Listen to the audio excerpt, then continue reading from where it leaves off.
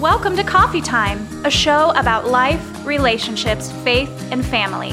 Here are your hosts, Dr. Andy and Rennie Bowman. Well, welcome to Coffee Time with Andy and... Rennie, and I am Rennie, so you must be Andy. That's the last I heard. So, we would like to tell folks, get a deep seat and a tight hold, because it might get a little rough out there. Get a deep seat and a tight hold, because it just might get a little rough out there.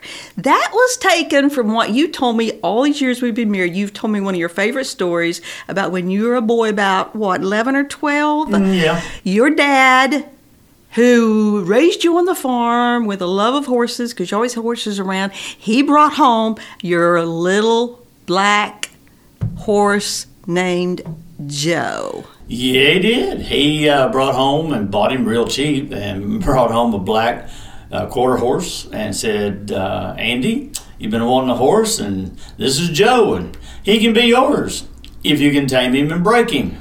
If you can tame him and break him, when you get that done, then Joe is yours. Exactly. So what did that entail? Well, I had to take care of him, feed him, water him, walk him, broke him to walk with a halter and follow me around. And how to get along with the rest of the family, the other kids, and how to get along with the other horses.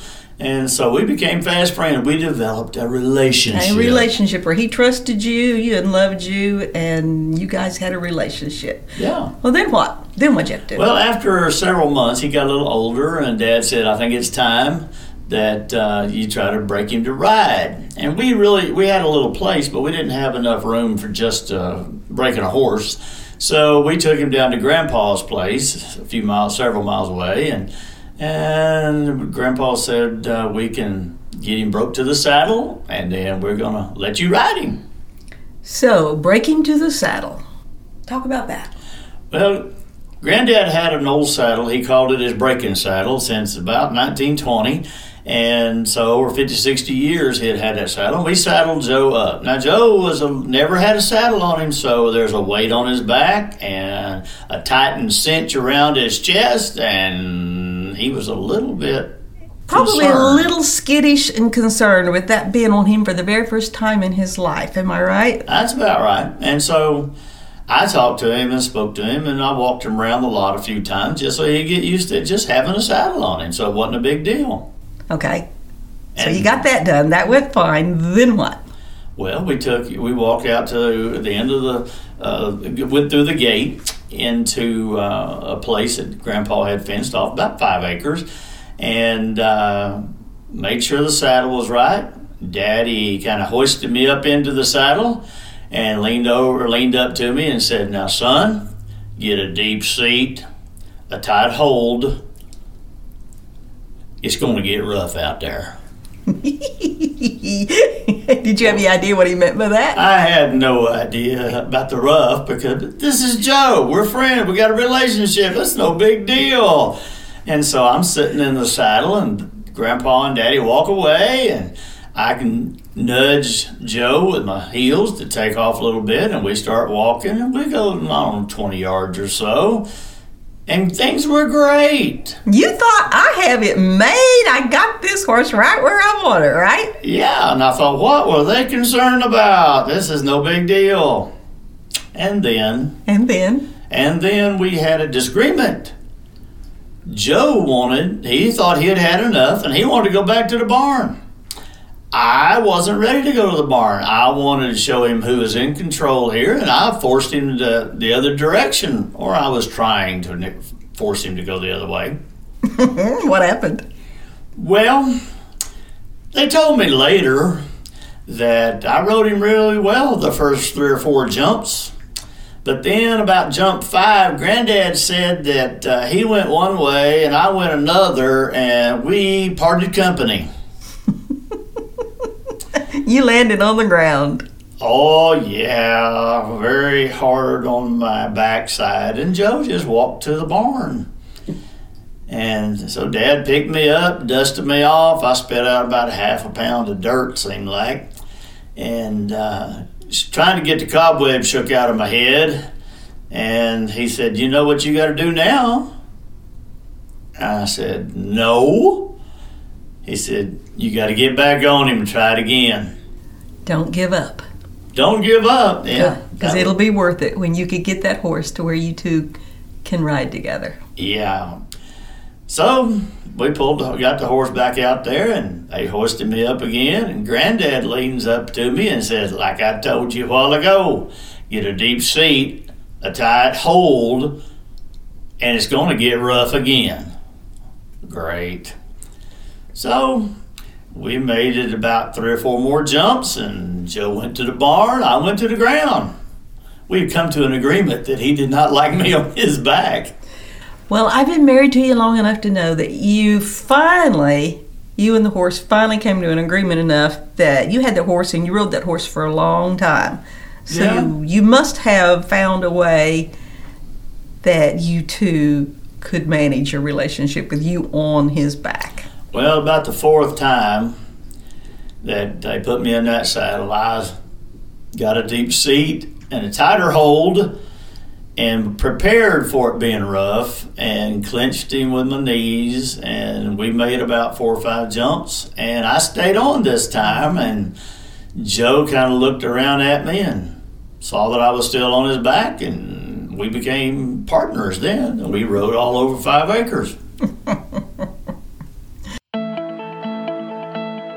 We are grateful here at Coffee Time for one of our best corporate sponsors. It's Brinkley Farm Equipment Auctions. That's BrinkleyFarmAuctions.com in Idabel, Oklahoma, one of the nation's best and largest farm equipment auction services. You might get online and check them out. Tell Larry hello from Andy and Rainey.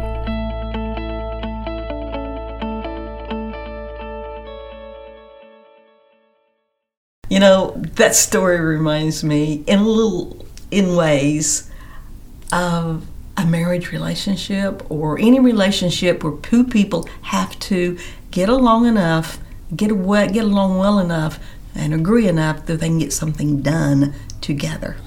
Yeah, relationships are kind of like that. Sometimes in a marriage or in a boss-employee relationship, you kind of got to get a deep seat. You've got to be committed to what you're getting ready to do, get a tight hold, to understand exactly where you're going with this, and it will be rough sometimes. Yeah, and like your Joe and Andy relationship, he finally had to say, even though he was stronger than you, even though he was bigger than you, he finally had to say, I will let you lead.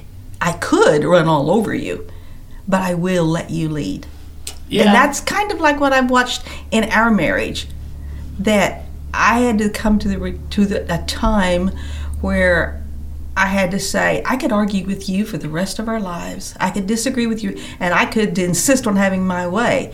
But we're not getting anywhere because I'm pulling one way, I'm pulling east, and you're pulling west, and we're just stagnated. So I had to come to the point of saying, somebody's got to lead. And according to Scripture, you were to lead. So I made that decision. Yeah, it would have been easy with Joe for me to say, Dad, put him back in the lot. I'm done. I'm through with this. I'm going my own separate way, and I'll get another horse or whatever. But that wasn't right. That wasn't the way to do things. And sometimes in an employee relationship, marriage relationship, you got to decide that somebody has to know enough about what they're doing to lead, and then somebody else has to believe in that first person that they can lead. And there's something else that has to be decided there. Horse and rider or husband and wife has to decide, I'm not giving up. Exactly. I'm not going to go get another horse out of the corral and try again. I am not going to go get another husband and try again. I'm not going to give up. This is worth learning how to get along and letting one person lead while the other person gives him all the input to where he makes a good decision. And even if I don't agree with it, I'm still in this relationship. There will be mistakes made, and we can live through it. Well, I think part of it with the horse or any of the relationship was that somebody doesn't mind following if the first person knows where they're headed and what they're doing. And Joe figured out that I wasn't going to hurt him, that I was going to be supportive and helpful, that I was going to take care of him and lead him. And he allowed me that privilege because, like you said, he was bigger and stronger and everything else. It's very much like a marriage because I have to trust you. I have to know that even if you make mistakes, you're not out to hurt me. And we're going to make it through. Well, good thing in our relationship, we've had a deep seat. And a tight hold. And there's times when it's got rough out there. But you knew where we were going, and you could trust me to lead. And I appreciated the opportunity you gave me just to lead the family, and you were willing to follow. And I think that's about it today on our first podcast, Reno. Well, I'm looking forward to the second one. I don't know what we're going to talk about, but I'm looking forward to the second one. We hope you'll have enjoyed this, and will join us again. And check us out at coffeetimecolumn.com. And in the meantime, people, get a deep seat and a tight hold. Because it will be rough out there.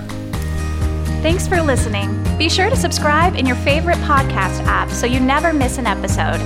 And for even more from Andy and Rennie, visit coffeetimecolumn.com.